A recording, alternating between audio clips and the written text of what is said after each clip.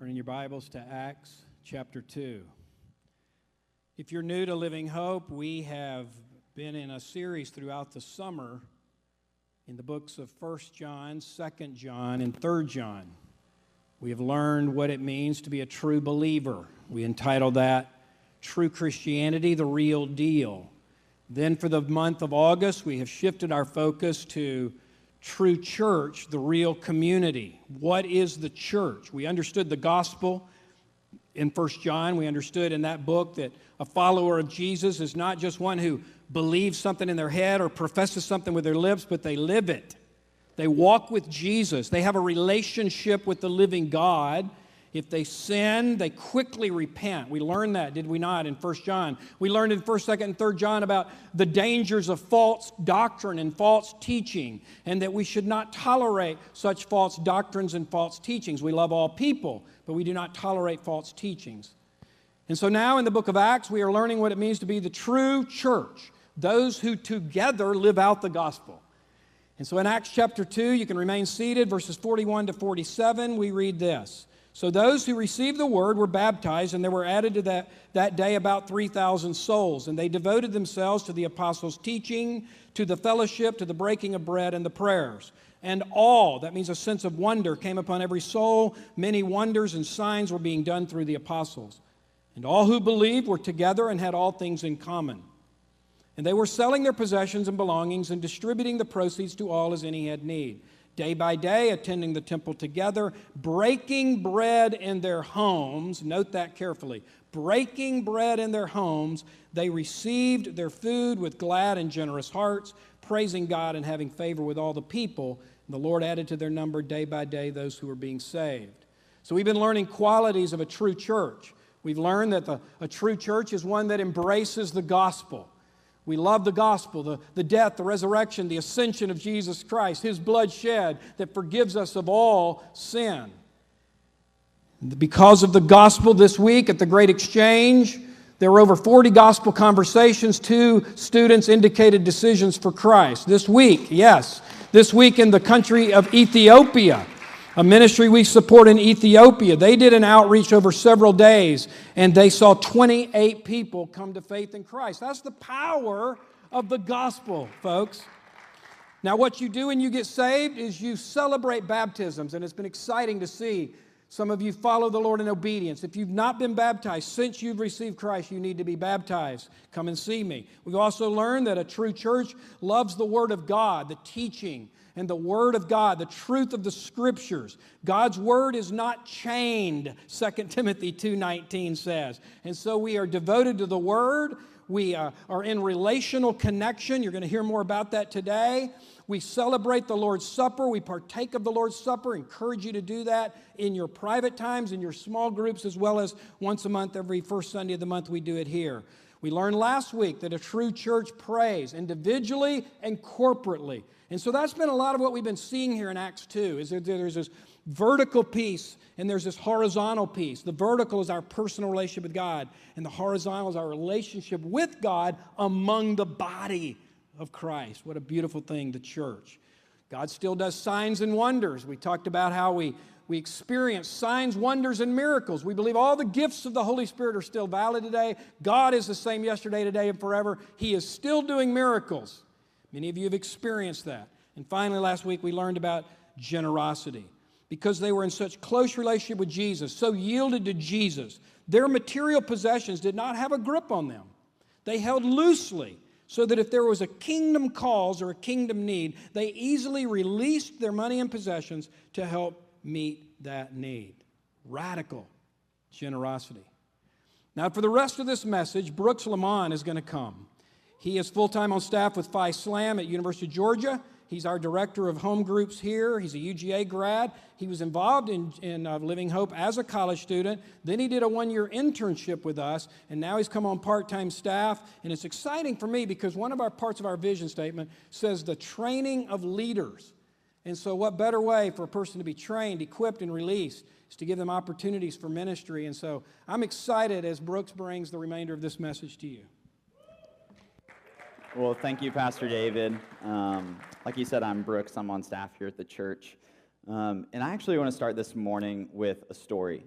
There's one time, I know we've all had this, we had a bad case of the Mondays.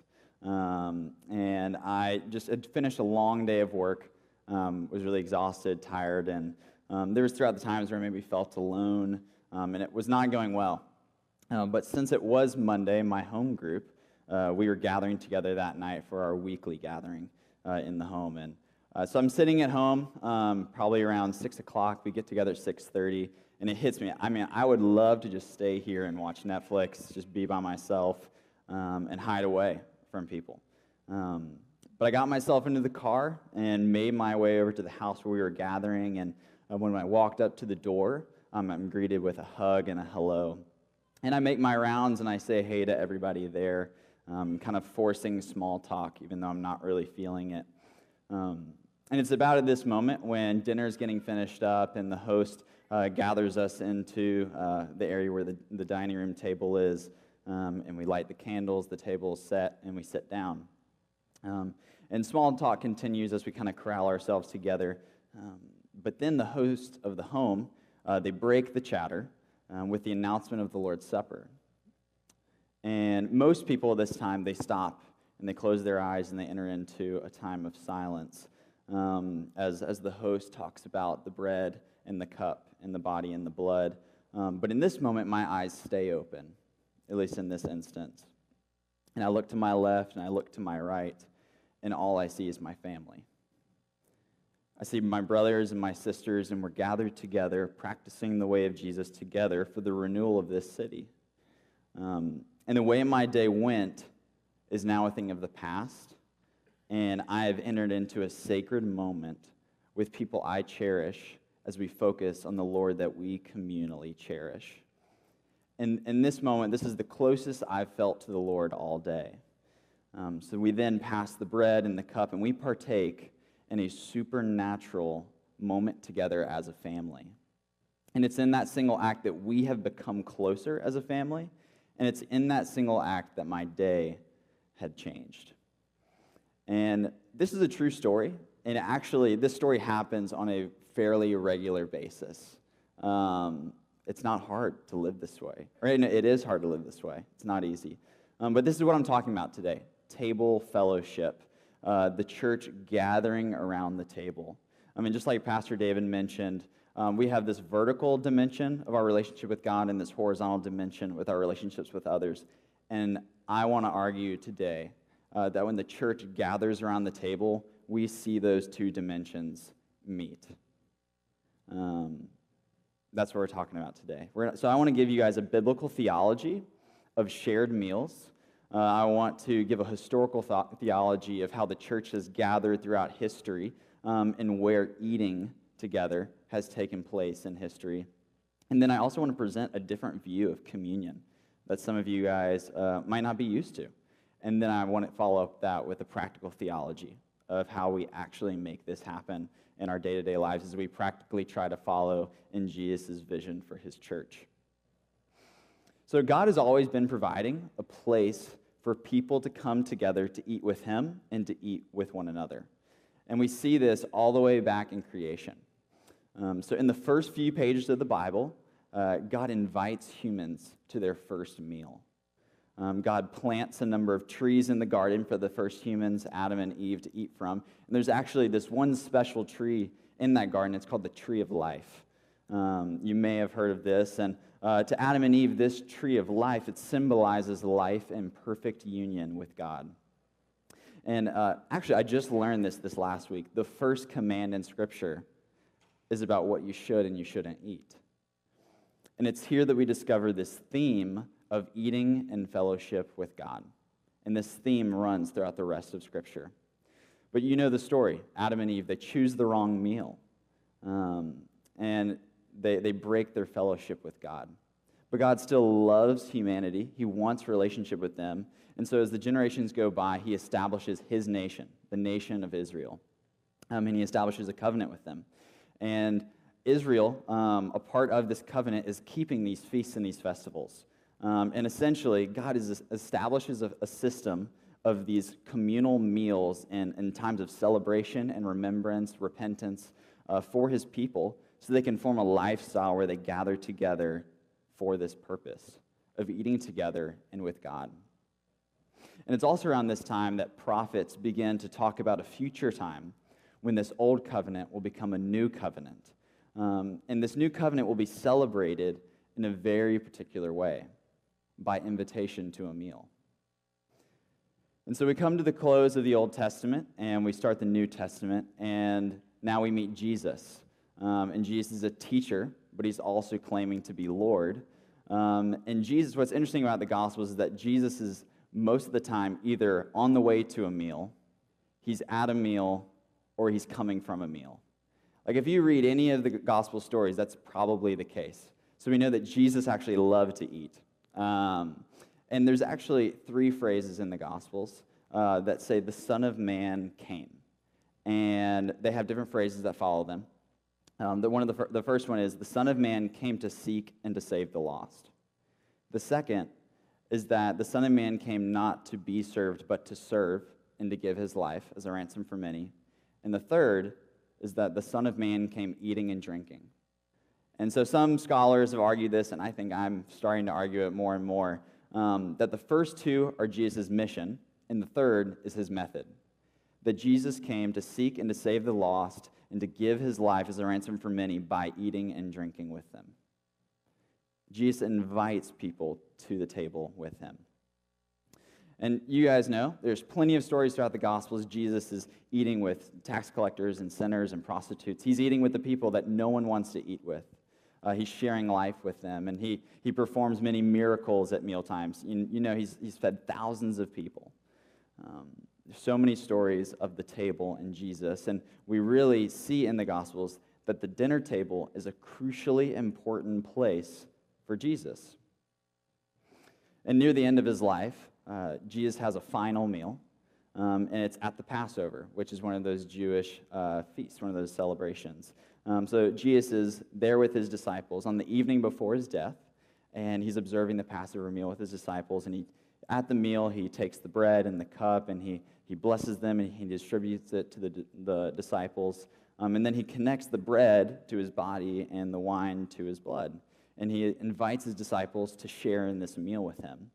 And it's in this remembering and giving thanks, that's the invitation to receive life, just like eating from the tree of life in the garden.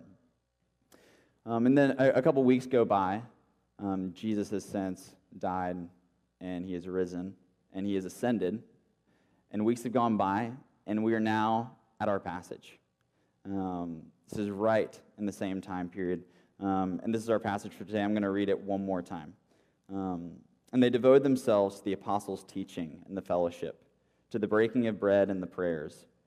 And awe came upon every soul, and many wonders and signs were being done through the apostles, and all who believed were together and had all things in common. And they were selling their possessions and belongings and distributing the proceeds to all as any had need. And day by day, attending the temple together and breaking bread in their homes, they received their food with glad and generous hearts, praising God and having favor with all the people. And the Lord added to their number day by day those who were being saved. So this act of eating together is really important to this body of believers, this family of disciples. It's actually mentioned 3 times. We see that they devoted themselves to the breaking of bread. We see that they were breaking bread in their homes, and then it says they received their food with glad and generous hearts. This eating together and this shared fellowship around the table actually had an effect on them. It created more gladness and generosity within them. So eating together was a crucially important part of this family of believers' lives. And it looked like they did this on a daily basis. They had this regular lifestyle of everyday table fellowship with one another, as well as those outside the church. They were radically hospitable to those who didn't yet know Jesus. And I really think this passage is giving us a glimpse into the daily life of this fellowship. But how were they able to do this? How were they able to have a potluck dinner for 300 people every single Sunday? Well, it looked very different back then. It did not look anything like what this looks like. But that's okay. And we're going to talk about that in a second. But yeah, it looked different. And they were able to do this because the church gathered in the home. In Philemon, verse 1 and 2, it says, "To Philemon, our beloved fellow worker, and Apphia, our sister, and Archippus, our fellow soldier, and the church in your house." So that he's writing to them, and there's a church that's in their house. And then in Colossians 4:15, it says, "Give my greetings to the brothers at Laodicea and to Nympha and the church in her house." So Nympha had a church that was in her home. And then in Romans 6:13, "Greet Priscilla and Aquila, my co-workers in Christ Jesus. Greet also the church that meets at their house." So we see that the church was gathering in the home of these different people's houses.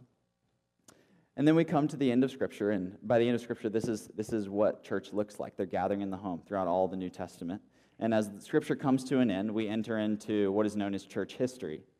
And so now I want to give you just a very brief historical theology of what the church has looked like over the centuries. And honestly, each of these 4 parts could have a whole sermon series all about it. So this is going to be very, very brief. So I want to talk about architecture for a moment. I think that you can learn a lot about a group of people and a culture and what was really important to them by the way their buildings looked. And so I'm going to break down church history in 4 stages through architecture. And then I want us to take notice of what the focus was for the church at that time. So the first couple hundred years of Christianity, following Jesus was illegal, and there was a lot of persecution. And there was no buildings, and like we just read there in Scripture, they gathered in the home. The home was the architecture of the church. And because of that, the focus was on the table. And they had a high priority of the communal meal, love, and fellowship. And then around the 4th century, Christianity is legalized, and we see the creation of the cathedral. And these are these big, beautiful buildings. You've probably seen them in history textbooks. If you've been pretty much anywhere outside of America, you've probably seen them before. And they're these incredible buildings. But the thing about the cathedral is the seats face inward. And usually within the center of the building is an altar.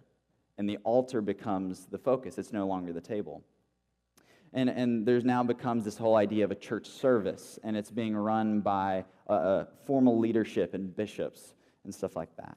It's because of the design of these buildings. They have these huge ceilings. It's actually quite echoey. And so you can't really hear a lot of talking, so there's not as much teaching, and it's more about a contemplative experience, and so there's less fellowship, and that is the cathedral, and they have a focus on the altar.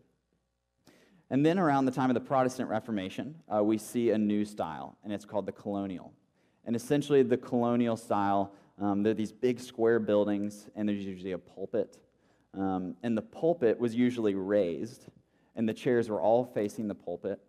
And you can kind of think of maybe like a Presbyterian church, a Methodist church. And this elevated pulpit signified that there's a focus on teaching and of preaching of the Word. The Word around this time became more accessible to people, and so people were learning from the Word more and more.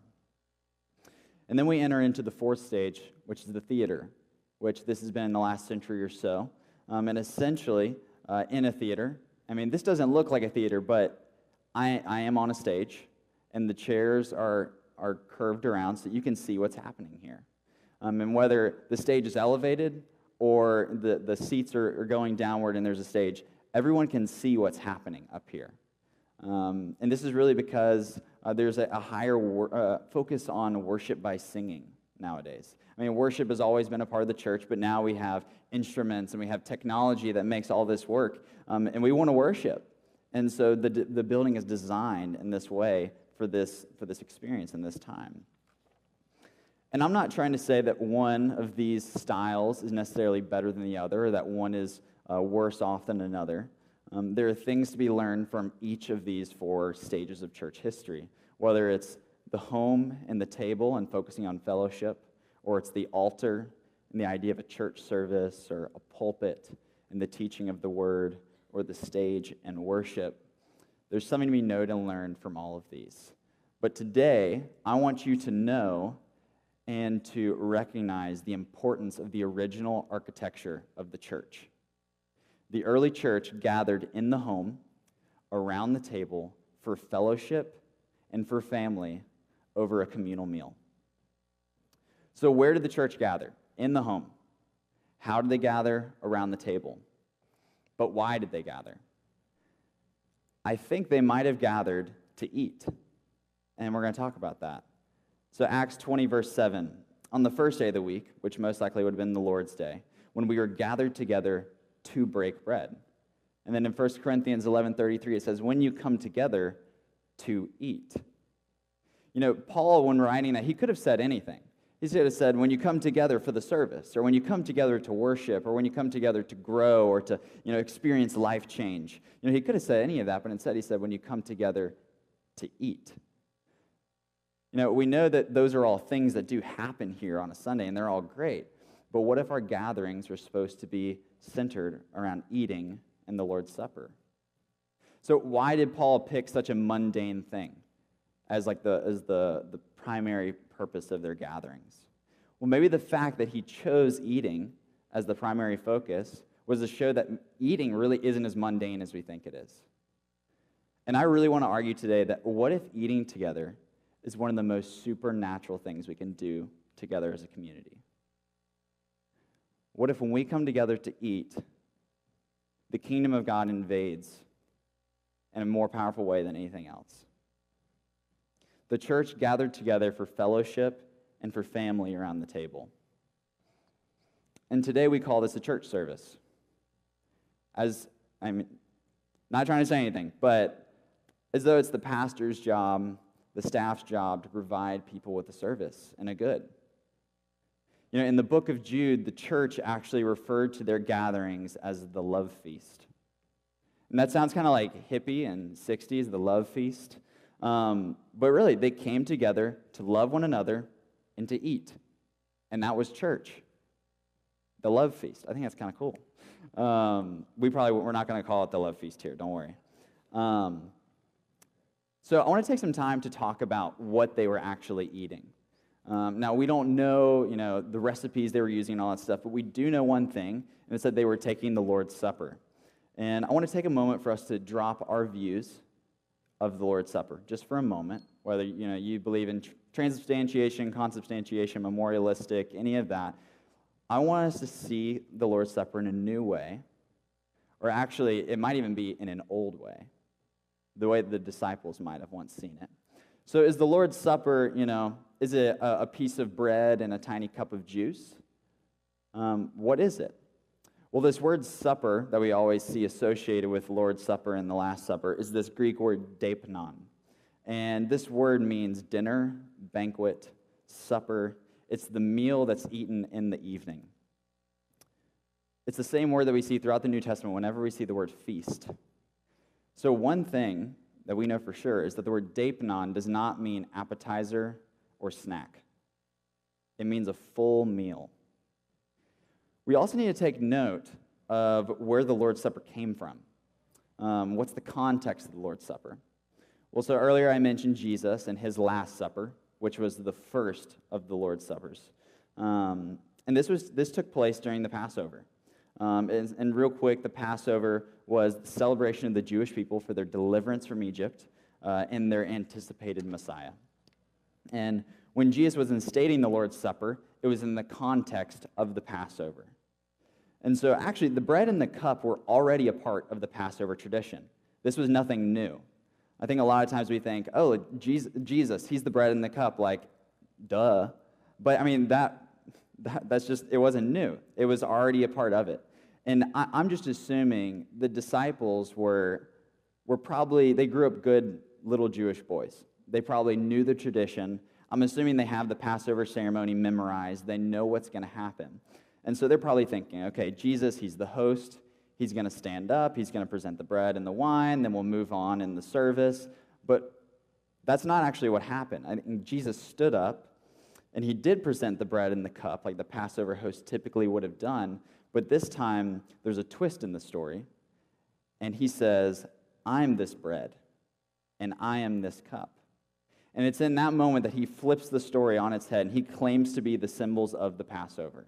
This age-old tradition they've been practicing for centuries, Jesus has now put a twist on the story, and he's claiming to be the Messiah. He's the one that these symbols that they've talked about for years actually point to. And this is why context is so important.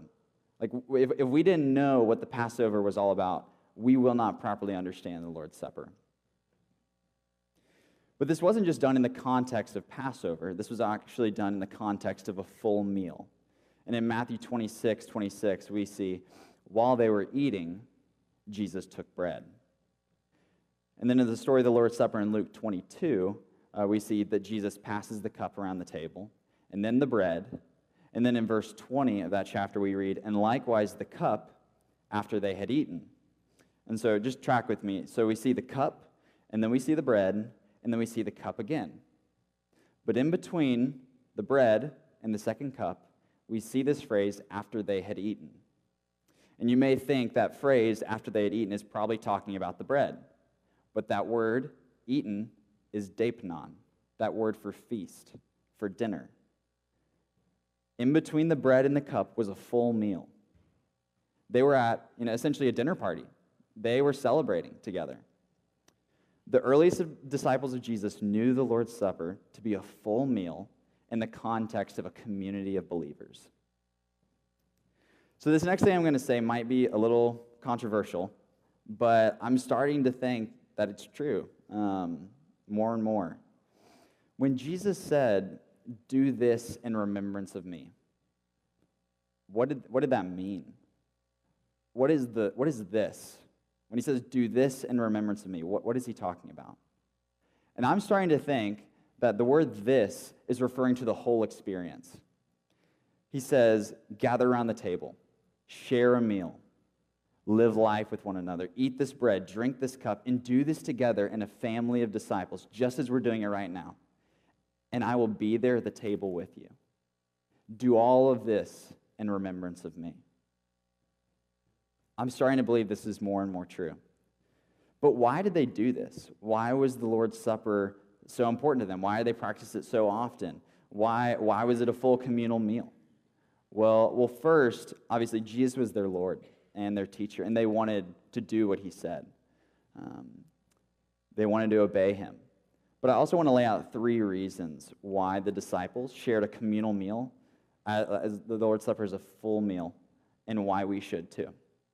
And I think communal meals shared at the table, they lead to 3 things: to formation, to fellowship, and to mission.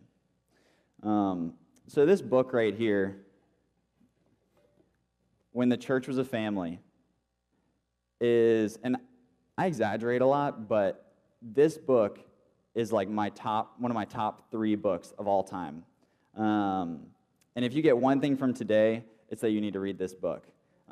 This book is about the church being a family, but this book has affected my life following Jesus more than pretty much any book I've ever read, and what it looks like to live within the kingdom of God.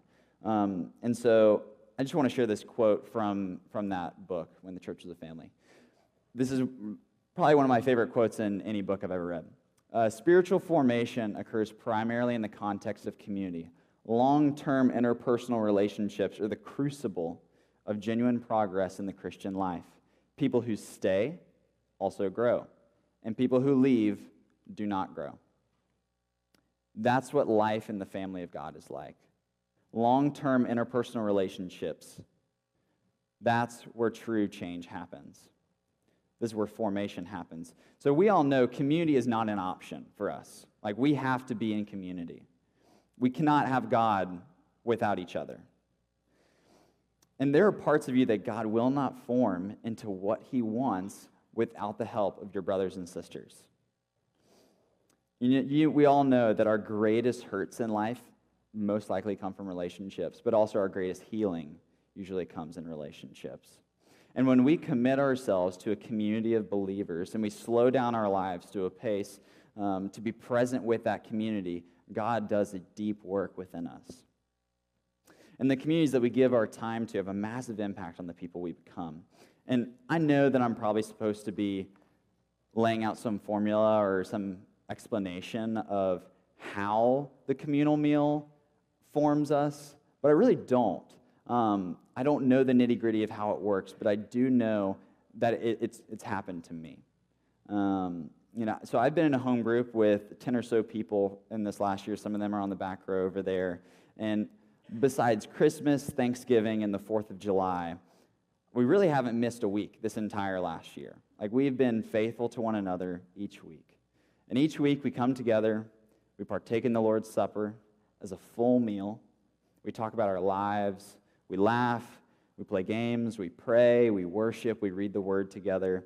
And I can't recall any groundbreaking moments or any transformational, like life change, groundbreaking stories, but I do recall faithfulness to one another and faithfulness to Jesus and faithfulness to his way of life. And I think this is what Eugene Peterson calls a long obedience in the same direction. It's this idea that day after day and week after week, I'm going to remain faithful to Jesus and to doing what he has called me to do in the long term. And this has been a really tough summer for me, but thankfully hope and joy is rising within me because of this group of people. And I know that the word and prayer are supposed to sustain us, and they do. But sometimes you need the people around you. And that's been the case for me this summer. These people have kept me going each and every week. And a couple of weeks ago, we were actually gathered together, and we just finished eating, and we were just gathered together in the living room. And one of the girls in our group was reading scripture over us, and I almost just started crying there in the moment, just because it was just the beauty of the moment of a family of brothers and sisters gathered together for the same purpose, of fellowship over a shared meal with one another and with Jesus, because he's there with us at the table. So there's formation, and then there's fellowship. So when you think of the Lord's Supper and when you think of communion, do you think of community, or do you think of fellowship, or do you think of a solo act? What do you think of? When you partake in the Lord's Supper as a full meal in a community, it not only is fellowship, but it actually creates fellowship. And I'll explain this. In 1 Corinthians 10, it says, "The cup of blessing that we bless, is it not a participation in the blood of Christ? The bread that we break, is it not a participation in the body of Christ?" And this is it. "Because there's one bread, we who are many are one body, for we all partake of the one bread." So because there's one bread, because Jesus, he's the one bread, he's the one loaf, when we all partake in this one loaf, we all become more one in that act. So what if the most unified we will ever be is after we break bread with one another? Some Anglican commentators actually said one time that the single loaf is both a symbol and an instrument of our unity. The one loaf symbolizes that we're one, but every time we break it, we become more one. That's what communion is like. And this word communion, community, and companion are actually all related. They all come from the same two root words, com, meaning together, and pan, meaning bread. So companion is someone who you break bread with. And a community is a group of people that come together with bread. So we have formation and fellowship. And lastly, we have mission. So communion's an interesting thing. It's kind of a time warp of sorts. So when you're taking communion, you're focused on the past because you're looking at Jesus and his death and his resurrection, his ascension, the forgiveness of your sins. But you're also looking at the present. So you're looking at your current life. You're looking at what's going on in this moment in time. If you're doing it in the context of a community, you're focusing on the community's needs and sharing with them in that moment. But it's also a future-oriented event. The Lord's Supper points us to that one-day marriage supper of the Lamb, when Jesus will return and he will be with us. And sharing a meal with other believers should actually excite us, and really it should send us out in love to those who don't know Jesus. And we want others to be there for that marriage supper of the Lamb. There's going to be two kinds of people at the end of the world. There are going to be people at the meal and people who aren't at the meal. And we want more people at that meal. So when you take communion, is it only an inward-focused, introspective moment, which is all good? We want that. But are you also looking forward with great excitement to Christ's return? And are you being filled with a burden for those who won't be at that meal? The church is a family on mission, and the church, or the communion table, is actually like a sending organization of sorts. So imagine with me if every home group at this church was a small missions team in their part of the city. And their gathering was the sending out point from them going from around the table to being in their neighborhoods, taking spiritual responsibility for their part of Athens and the surrounding areas. And actually, in the last couple months, we've actually had someone new join our group. And in the first 1 or 2 weeks of coming, she just decided that she wanted to give herself more fully to the body. And so she quickly shared a prayer request with us about how there were 2 girls in her cohort at school that she really wanted to get to talk to them. She wanted to talk to them about Jesus. And so we prayed for her. And that next day, she was approached by some people in her class about coming to church with her. And ever since then, she's been able to talk to them about Jesus and about faith. And since then, she's been able to have those conversations with her, but also we continue to pray for her and them when we're together. What's really cool is that when you're around the table and you're sharing life in that way, you get to pray for them, but then their prayer requests become your own. And now we are praying for her in our free time and for the souls of those girls in her classes.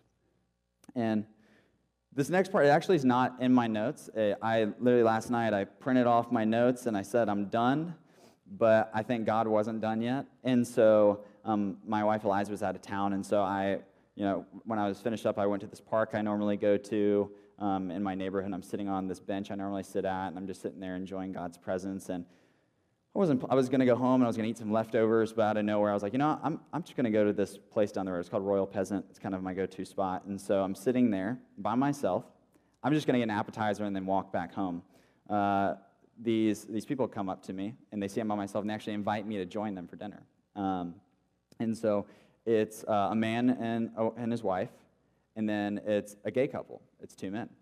And they invite me to sit with them, and so I do.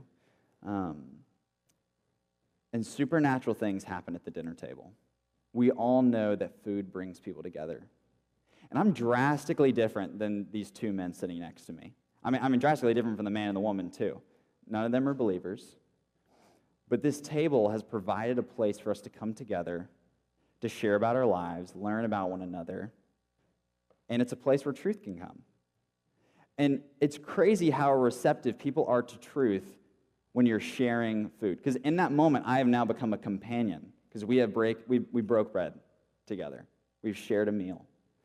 And Jesus has prepared this table as a place for me to enter into these people's story. And I got to tell them about Jesus and how he's changed my life and how I grew up in the church and how I follow him and he's the Lord of my life. And I don't know if anything will ever come from it. But the table provided that place. And I think that yes, God wanted me to go and be a part of that, but he also made this happen so that you could hear it today. That one of the best places to reach people that we care about, and the people who we don't even know yet, is at the table. The table is a sending place. It's a place to encourage us and send us out in love, but it's also a place of mission itself. So I want to get practical real quick. I think I'm running out of time, but I'm going to try to get done real quick. So how do we actually do this?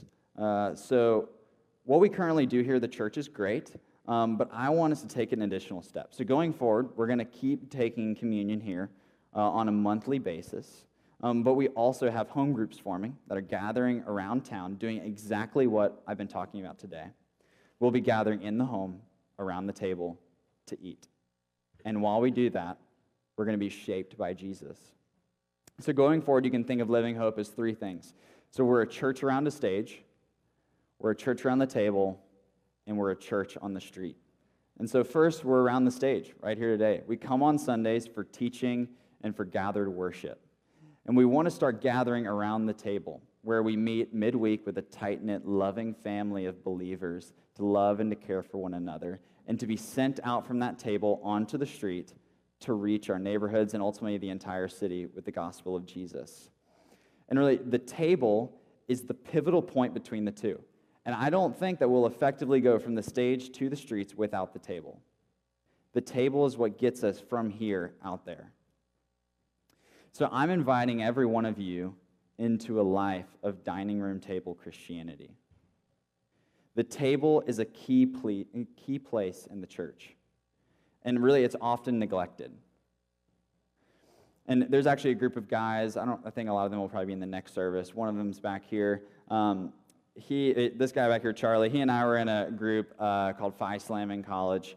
And we do a lot of things, but essentially we're a missional community here on UGA's campus, and we require each class of guys to share a meal each week together. And of all the things we do, I think this is the most important. So over my 4 years of college, I shared a meal every single week with the same 7 guys. And it was 4 years of commonplace and oftentimes really bad food, but Jesus shaped us together at that table. He made us one, more and more one, every single week when we broke bread together. He shaped us at the table. And I think Jesus wants to shape you at the table. And this way of living really is central to following Jesus. And I think that following Jesus is actually a lot simpler than we think. I don't think it's easy, but it's really simple. It's only about a few really important things. And based on what we've learned from Acts 2, the church only really devoted itself to 4 things. There's a lot of stuff going on in that passage, but really only 4 things are associated with the word devotion: the word, fellowship, eating, and prayer. And that's it. And what happened when they devoted themselves to those 4 things? Thousands of people came to know Jesus, and the world was changed forever. They've devoted themselves to 4 simple things: word, fellowship, eating, prayer. Like, those were the core values, I think, of the church at that time. The lives they lived were deeply communal, and they were based around the table. I think this is what it means to follow Jesus together as the body. It's simple. It's not easy. It's actually really hard.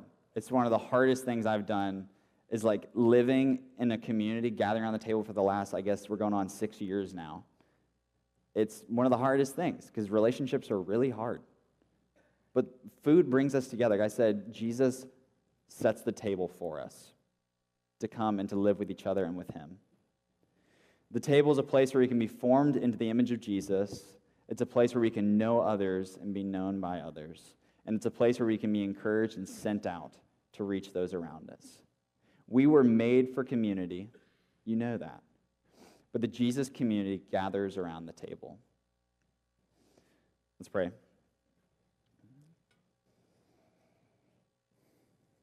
Father, we thank you for inviting us to the meal.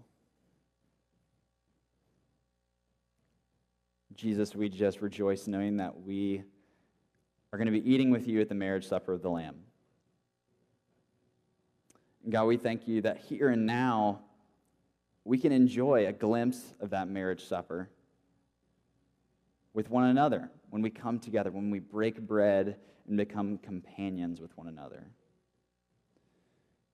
So Jesus, would you just give us fresh vision of what this looks like, of how to devote ourselves to word and to fellowship and to eating with one another and to praying. And Lord, would you send us out to the streets to bring renewal to this town from the table so that we can invite more people to this meal. Because we want this. We know this meal is already going to be huge, Jesus. There's going to be so many people there that we don't even know, but they know you and you know them. But Lord, we want more people there at that meal. So Lord, just fill us with your Spirit and show us what it looks like to eat together and for the church to gather around the table. Amen. I think we're going to play a quick video about how we're actually going to make this happen.